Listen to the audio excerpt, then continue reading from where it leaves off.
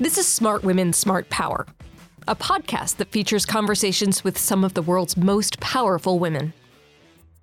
The focus of this national defense strategy, the kind of central premise, if you will, is the urgent need to sustain and strengthen deterrence with the People's Republic of China as the pacing challenge.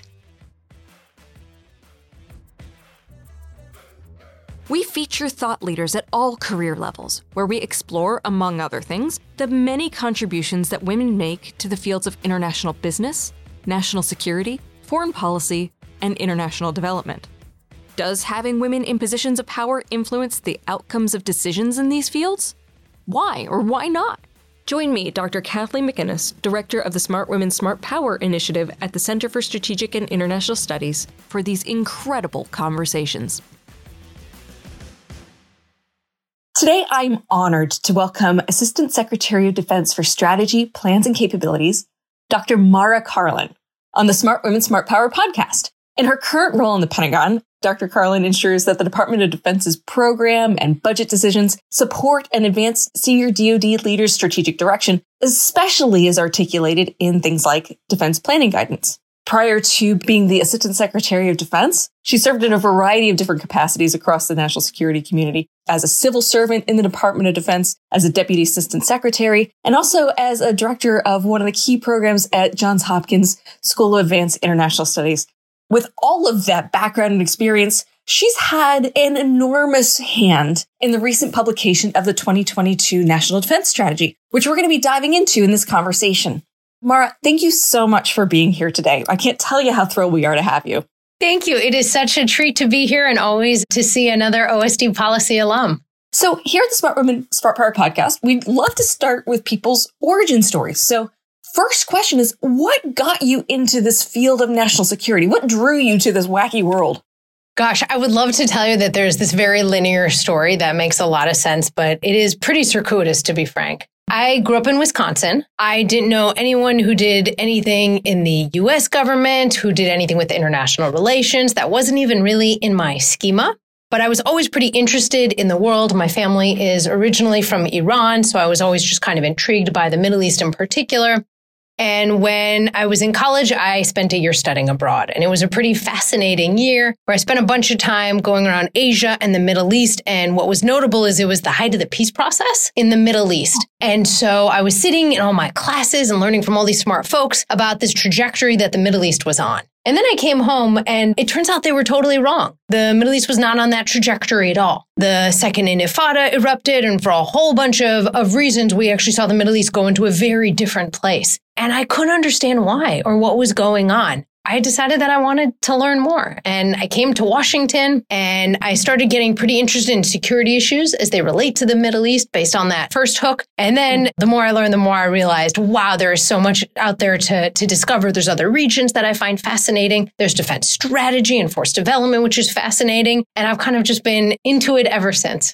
That's so interesting, that the fact that the theory didn't comport with expectations, that it was just like totally, actually, no, everything was wrong. And in quite a spectacular way. I mean, that's what was just so astonishing. This was, if you've spent any time kind of looking at Middle East peace processes, I mean, I left right before what was going to be like the final moment where all of the decisions would be made, and not to be too butterflies and unicorns about it, but there was sort of this view by some folks in the region of such a different vision. And again, for a whole bunch of reasons, that spectacularly failed. And yeah, it was just that curiosity of why. And what does it mean? And also, what does it mean for the United States? The September 11th attacks happened about a year and a half after that. And so that only kind of furthered my fascination with trying to understand how and in what ways do we have like a sustainable and effective approach to Middle East security.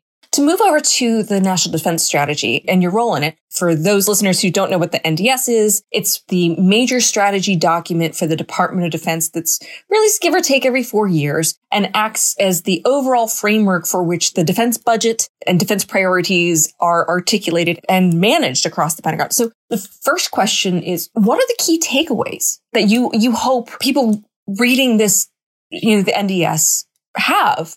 Thanks for that. I would probably highlight two key takeaways.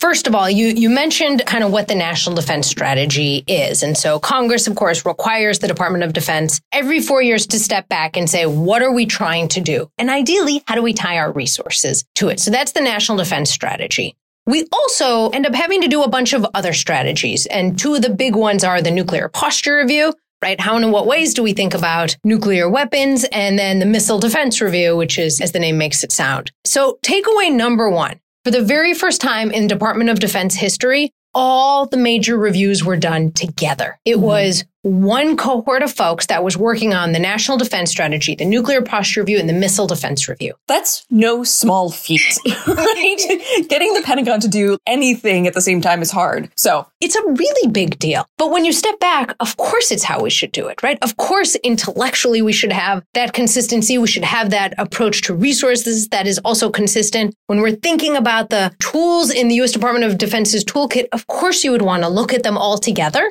And yet what often happens is that they're done in these stovepipes, right? So a review happens, then after some period of time, another review happens, et cetera, et cetera. So that wasn't the case here. And that is a really big deal, as you note. The fact that that was integrated, it really did mean that we were able to step back and help the Secretary understand across the board how and in what ways do we see the security landscape changing? And what are the tools that we can bring to bear to deal with that landscape? So key takeaway number one, all of the major reviews were done together.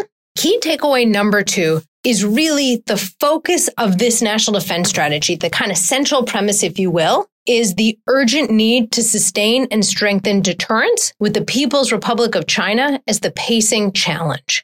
And so what you see in this strategy is some serious prioritization that is really focused on the People's Republic of China. And I can get into kind of the different approaches that we have to trying to get at that. But the bottom line is no other country in the world has the intent and increasingly the capability to systematically challenge the United States across the board and to reshape the international security environment. And that's militarily, economically, technologically, and diplomatically. So those are really two big key takeaways. I would emphasize, though, we know Russia is an acute threat. And I use that word acute pretty deliberately. It's immediate. It's sharp. Unlike the People's Republic of China, Russia cannot systematically challenge the United States over the long term, but we can absolutely see how Russian aggression threatens U.S. interests. We are, of course, unfortunately seeing this with its irresponsible and reckless war against Ukraine. And we have also seen in that war the tremendous capabilities of the Department of Defense,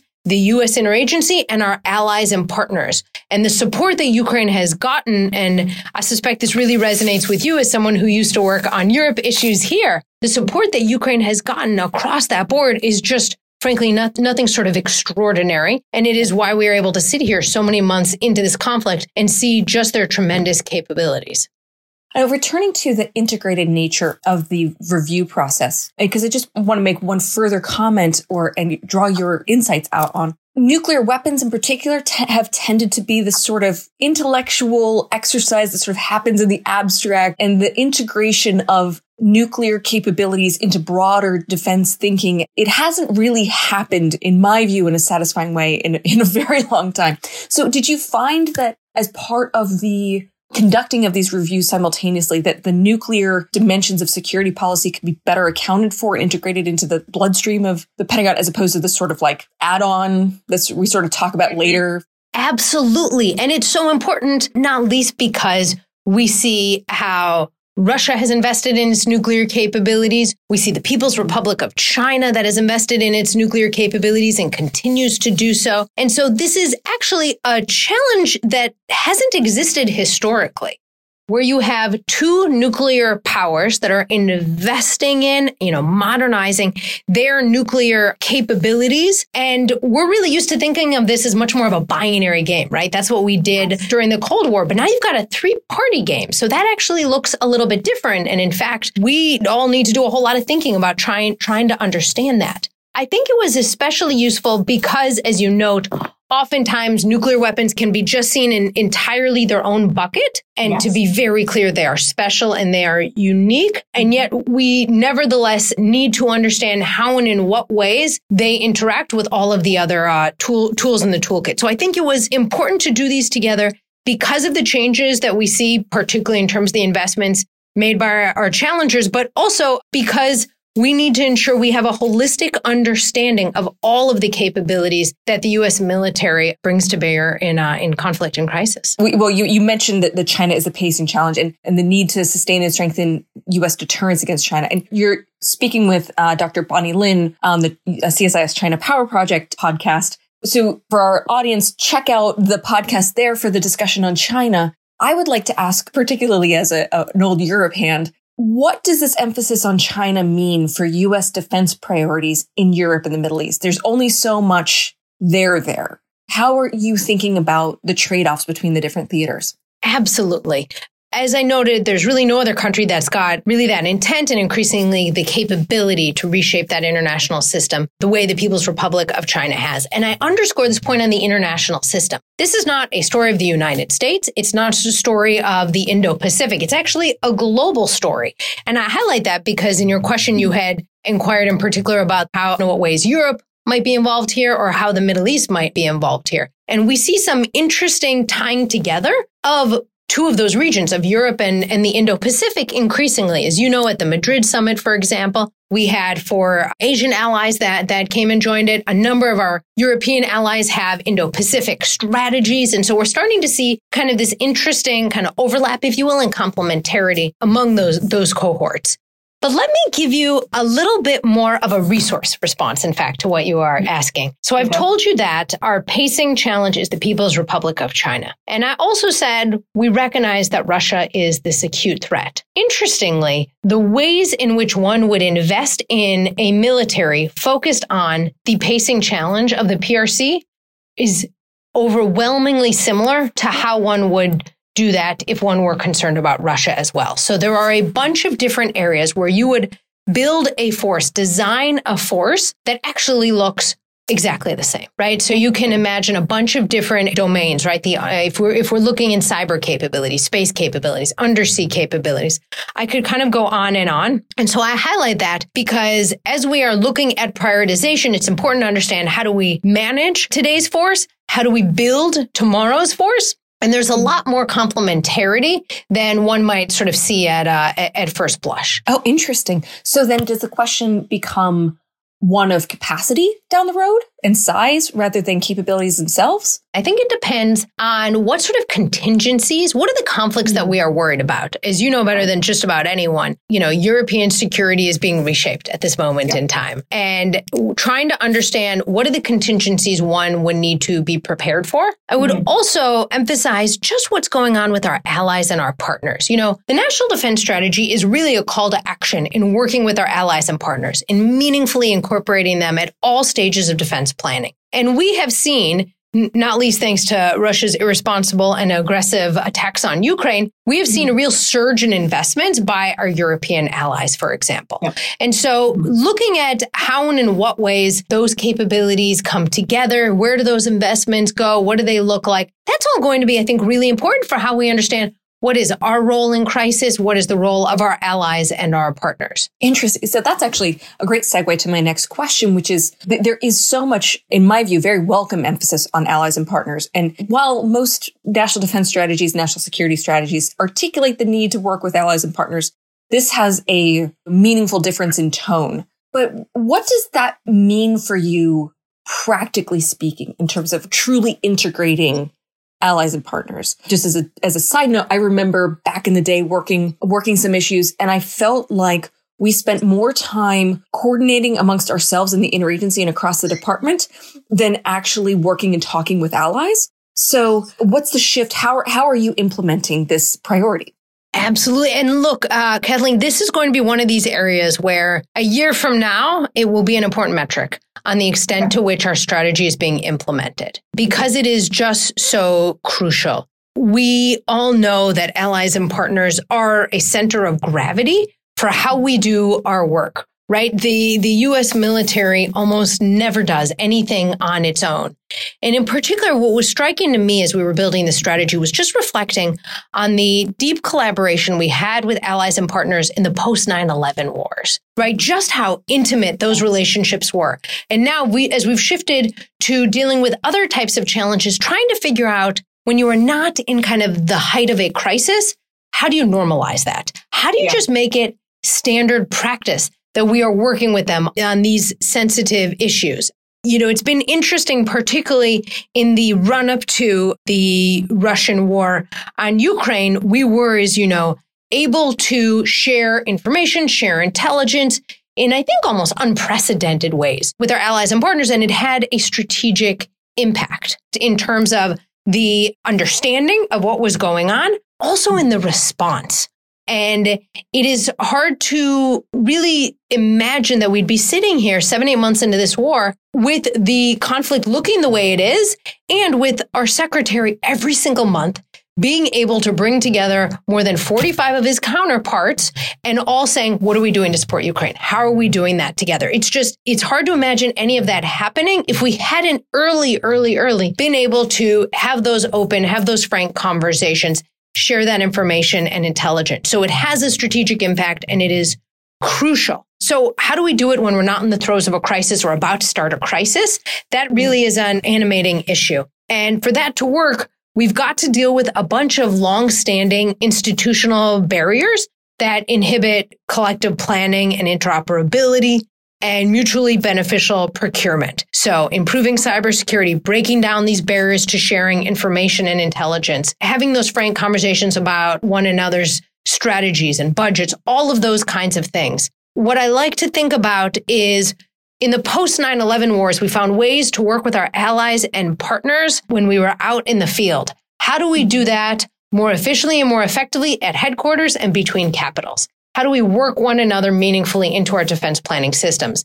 Because my concerns about that future security environment, we're actually not going to successfully get after it absent this sort of collaboration. So another interesting area in this strategy that's highlighted is this emphasis on campaigning. Could you explain the concept of campaigning to our listeners? And why do you believe it's so important to build this campaigning mindset into DoD activities and plans? So you might recall the 2018 National Defense Strategy, which was an important effort to get the Department of Defense to increasingly focus on strategic competitors like the People's Republic of China and Russia. It had this idea of competition. And the challenge with that idea of competition was it really became a little too easy to focus on being involved anywhere and in any way where one saw the People's Republic of China or Russia. It turns out that makes prioritization really quite difficult. And there are many, many things that they're doing that are not necessarily problematic,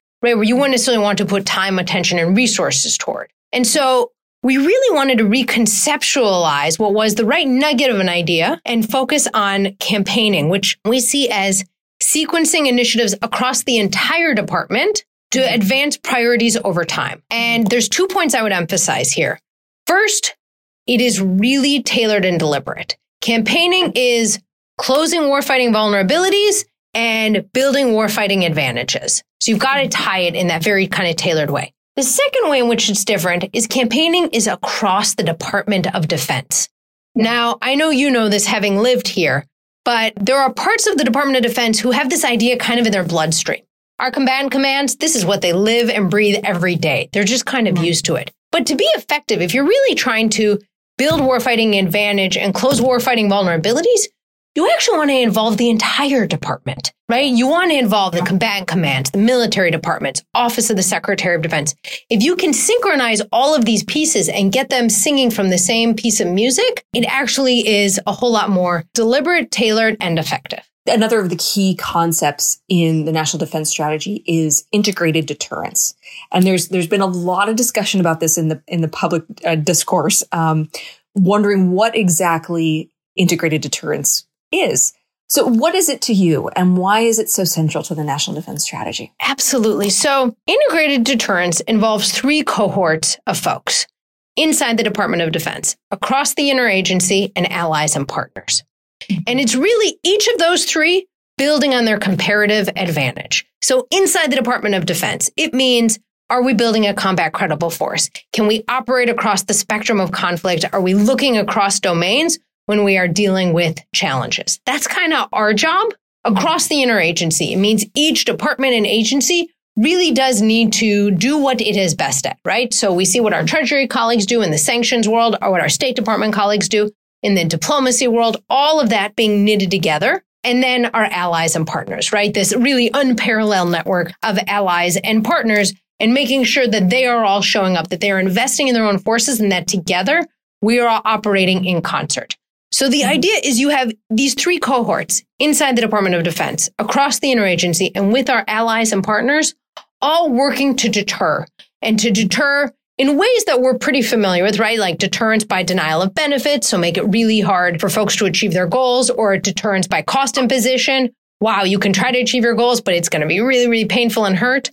And also this idea of deterrence by resilience, which is our effort to evolve this concept of deterrence a bit, and to really think about how, were one to be in some sort of crisis, one could absorb that shock, and then you get to escalate or not on your own terms, right? Because you've been able to have that shock kind of bounce off and then move forward accordingly. So what you're really hearing here, I hope, on integrated deterrence is it's trying to use the tools of the toolkit in the ways in which they are most appropriate. Yeah. And it is trying to do so in, again, a deliberate and tailored way. And for that to work, of course, we've got to have effective feedback loops so we can understand when this has been effective, why it's been effective, or if it hasn't, why not, and what do we do about it?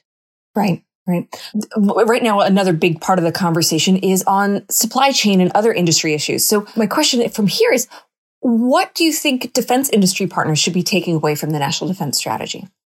What should our industry partners be taking away? You know, we have an emphasis on what we call building enduring advantage, being really a key way in the National Defense Strategy. It means that we've got to accelerate our force development. We've got to make sure we've got the latest technology, and then, of course, invest in people. And I think that all really does tie into how our defense industry operates and is effective. We have seen through the Russian war on Ukraine, just in real time, how crucial our defense industrial base is. And we have seen how important it is for it to surge and in key areas. And so I'm sure that our colleagues in defense industry are spending a lot of time doing lessons learned exercises from that, what's worked and what hasn't worked. And one point I would just really emphasize along those lines is that crucial role of allies and partners.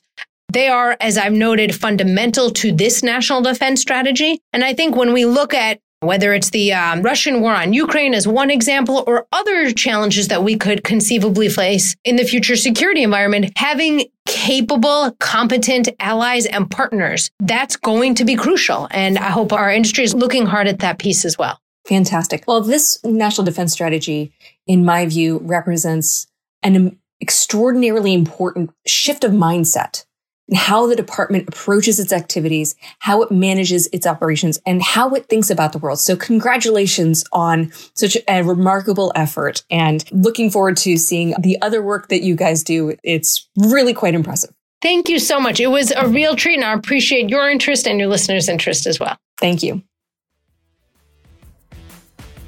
Subscribe to the Smart Women, Smart Power podcast on Apple Podcasts, Spotify, or wherever you listen to great content. Be sure to follow us on Twitter @SmartWomen, or you can follow me on Twitter @KJMcInnis1. Thanks for listening, and join us next time.